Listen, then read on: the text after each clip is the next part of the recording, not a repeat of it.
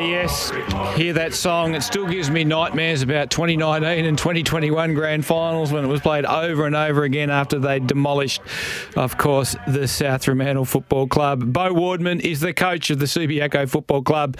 Beau joins us on the show. Welcome, Beau. G'day, Mark. How you going? I'm good, mate. It's heating up the run into the finals. Your team's looking in pretty good nick. How you feel you're travelling? Yeah, it's pleasing, I suppose, to have a couple of good wins either side of the bye. It's such an even competition. You sort of look at you can't look too far ahead from week to week. The ladder seems to change going in. You sort of can feel comfortable in the top two spots, and then one loss, and you're sort of back to fourth or fifth. It's incredibly tight, which is really healthy. But pleased with the form that our guys have shown over the last 3 or 4 weeks, which is going to be important in the lead up to the finals. So a strong win against West Coast at the weekend. What pleased you most?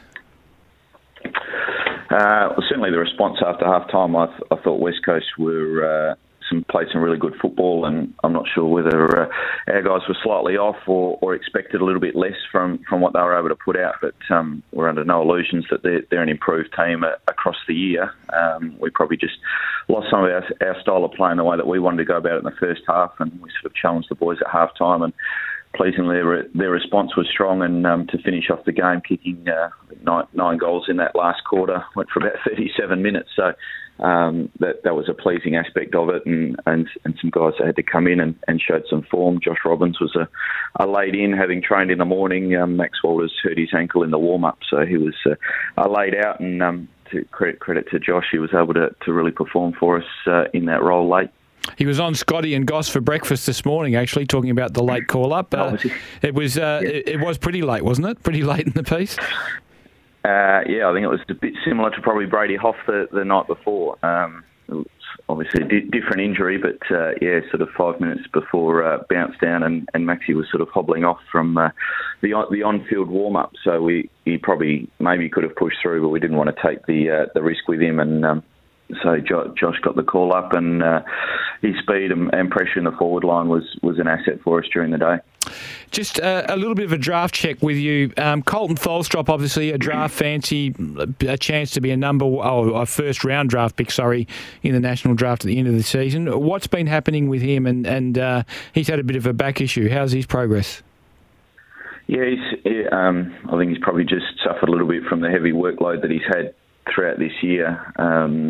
With the State 18s campaign, he came back and was probably just struggling a little bit, so we had to give him a little bit of time off just to recover and let his body settle. He's back in full training at the moment. We expect him to play before the end of the home and away season, and then whether that's with the league side or with the Colts side leading into finals, he's a really good prospect at the next level. He's been outstanding for us. He's been a really even contribution at league level, but his diligence and work rate to get the most out of himself at training and at the moment in rehab has been outstanding. So we hope to get a few games out of him before he gets some higher honours later in the year. He's an interesting size, isn't he? Where would you see him fitting in at AFL level, Beau? I think he's got the prospect to be able to develop into a good midfielder. His appetite for the contest is really strong. We've seen that in a number of games against good opposition this year, playing across half forward. He's got really good endurance, but it's probably his speed, particularly for our team, has shone. And I think at the next level, his ability just to break the lines and get through. He'll need to add a little bit of size to his body as he matures over the next couple of years. I could see him playing as an on-ball player. You want to get the ball in his hands. He's really composed and a good decision maker. So if he can be that sort of second phase release midfielder, he's going to do some damage at the next level. Of course, the other one that is a draft fancy from your club, Lance Collard, has been suspended, but more Colts than league. But he comes back from suspension, I think, over the next week or two. Yeah, he plays the game on the edge, which we don't mind, and I think you need to encourage that, particularly when he's playing playing forward is so mercurial and crafty inside forward 50. He's got great goal sense. He's worked on his ability to stay in the contest for long periods of time, which I think's improved and was highlighted in a couple of the games in the national carnival with the state 18s, and I thought he acquitted himself pretty well there. He's starting to do some training again with our senior program. So he had a stint early in the season, then we released him back to Colts to concentrate on these state champs and continue to build his form. So, but he'll finish with some training in the senior program. He'll put some pressure on some of our senior guys for an opportunity. And again, we'll see where he ends up come the November draft. So with Tholstrup and Collard, they would either be Colts or league. They wouldn't be running around in reserves games at any stage. Yeah, well, I mean, Colton potentially might come back through the reserves depending on how we're going, and over the next couple of weeks we've got that opportunity to reduce his minutes or limit his minutes at that level. That'll probably just be a decision and a conversation between the senior program and the Colts program as to what he does. We think he's going to really add value to our league side. So if he's ready to go and his form warrants selection at league level, that's what we would look at. And we'll just have to play him in the best position to return and make sure that he's capable of playing league footy. Tell us about Liam Hickmott and Taj Schofield. They've been pretty important players for you all season, and they've given the Subiaco team a sort of a younger and more vibrant look, I think, throughout the course of the year. Yeah, probably the real beneficiaries of having Zach Clark in our team as a dominant ruckman, been able to get first use. Liam's taken his game to another level. Just his inside midfield craft.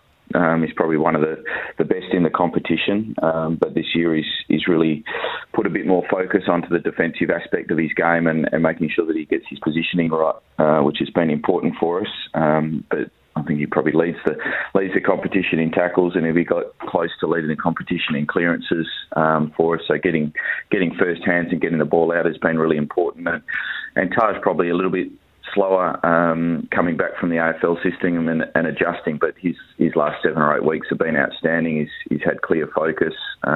He's been able to get forward and use his transition speed to get forward and hit the scoreboard as much as he's done a huge amount of work around clearances for us. So his ball use and composure with ball in hand has been outstanding, and you can sort of see those AFL qualities within him, and hopefully he might get the opportunity again at AFL level, but if he doesn't, he's going to be an outstanding state league player for us for a number of years. I was going to ask you about that. It's very hard for mature age players to grab the attention of AFL clubs, even through the mid-season rookie draft. They seem to look to younger talent more and more in that sphere. What has a young player like a Schofield or a Hickmott got to do to grab the attention of an AFL club, do you think? I think the main thing is they've just got to continue to bank form. I think the thing that sets Taj out among others, probably at state league level, is his ball use and his consistency with that.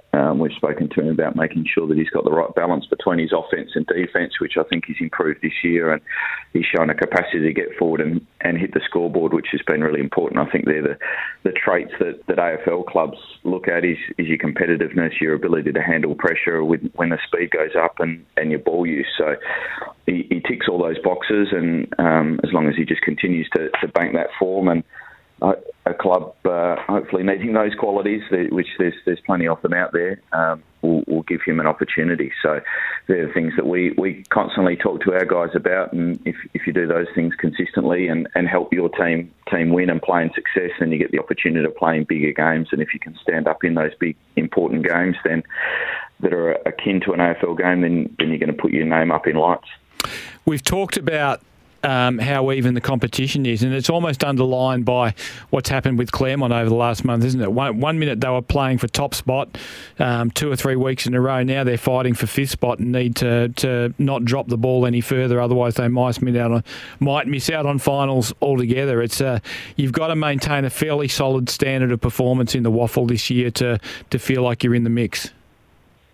Yeah, absolutely. I think the teams in the top 5 currently, they're sort of been jostling, and I think every team's sat in first position and probably sat in fifth position over the last 5 or 6 weeks, and you look at the form ladder, and West Perth and Swan Districts are probably the two form teams having won 4 or 5 in a row.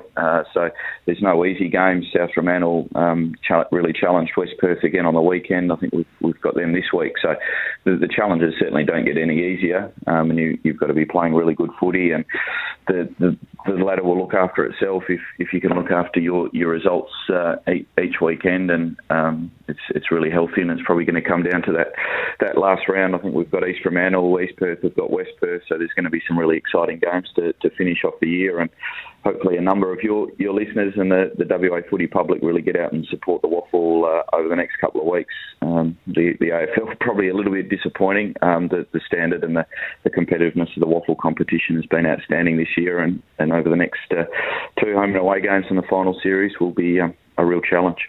You were big winners over East Perth a couple of weeks ago. They've got a very impressive and powerful midfield, so that must have given you a lot of confidence that you can hold up against most oppositions. Yeah, certainly. We did a fair bit of planning going into that game. The boys really bought into the themes for that week. I think it gives them confidence, and as you said, I think every team's good enough to win, but you can also beat every team. So that's given our group a bit of confidence, knowing that we've played and beaten every team in the top 5. We've got another challenge against East Fremantle in the last round. So we've really got to set ourselves for that, but it was really impressive in that game. It was an even contribution from certainly the midfield to get on top of them, but the forwards were able to apply some pressure, and the backs were resilient in defence. So that's really important for us going forward. We don't think we've got the strongest list, but we've got some guys that have really even contribution, and that's what it's going to take over the next couple of weeks. Tell us about Stefan Giro and what he's brought to your group, Beau.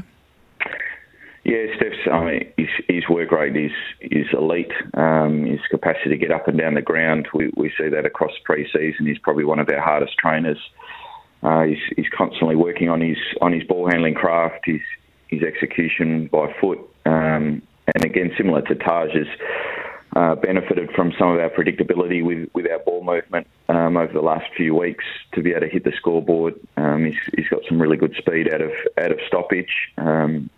Which has been important for us, and he's really been enjoying his footy. Obviously, coming out of the AFL system, he was probably in and out of the AFL team at Fremantle for a few years there, and I think being able to come back to Subi, have a distinct role, and really just play some consistent footy and enjoy his time with the other guys in and around that area of the ground, and particularly off field. I think he's been able to put his best foot forward and play some really good football. So hopefully that continues for us in the remaining rounds this year and into next year. Before I let you go, talk to me a little bit about Lee Kitchen. I mean, there's outstanding State League players, but there's also outstanding State League mentors and leaders. And I get the feeling that Lee Kitchen has been absolutely exemplary for Subiaco over the years. Yeah, coming across from Frankston at the end of the 2014 season, he's certainly shined. He's been a really consistent performer. He's probably one of the most competitive guys that I've come across in the gym. Pound for pound, he's the strongest player at our club. He has put a lot of work into his off-field preparation to get the most out of himself. He wants to constantly achieve. He doesn't take losing well, which is a great sign in a player.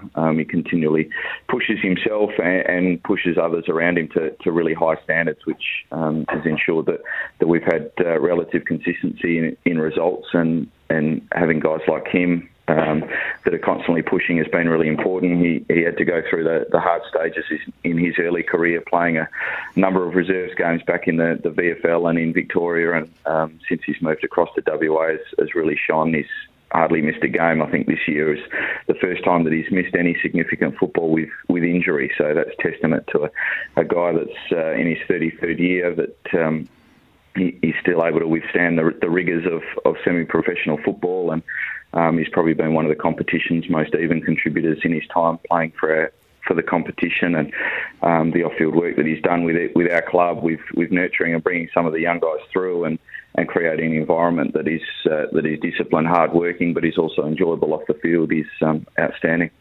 Just one more before I let you go. Kyron Hayden, you lost on the eve of the season, obviously, to a serious knee issue. How's he progressing, and do you feel like you'll get him back for next year?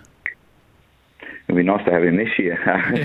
In the last couple of rounds, Kyron's a really good professional. I mean, he's hardly missed a session. It's a real tough slog when you're in the gym doing your rehab. Jake Everts in a similar boat. He had a sustained injury, and Kobe Fulgrave. So those guys have certainly been working closely together. Kyron's going to be a real asset for us going forward. Hopefully he's just had a wretched run with injuries. He's had an Achilles injury, the ACL, a couple of hamstrings. So he hasn't been able to string too much together, and we're just hopeful that he can get back out on the park next year and have a really good run at it and just really enjoy playing footy. He's got some good mates down at the club. His brother's been in and around the club as well, so we just want to see him get out and play and enjoy what he's doing, because he's certainly had the wrong end of the stick when it comes to injuries, but he's certainly working hard and leaving nothing to chance in his rehab. Beau, thanks for joining us on the show. Wish you all the best for the remainder of the season. Not too much luck for this weekend against South Fremantle, but hopefully there's some good success ahead of the Lions this year. No worries. Appreciate it. Thanks, Mark. Beau Wardman, he is the coach of the Subiaco Football Club. Of course, they are currently in second place on a very tight WAFL ladder in a very tight WAFL season. What do you think? You can have your say on the Temper at Bedshed text line on 0487 736 736. You can give us a call on the open line on 13 12 55. And we are, as always, brought to you by Isuzu Utes. You can live your own way in the Isuzu D-Max. We'll be back with more of the show after the break.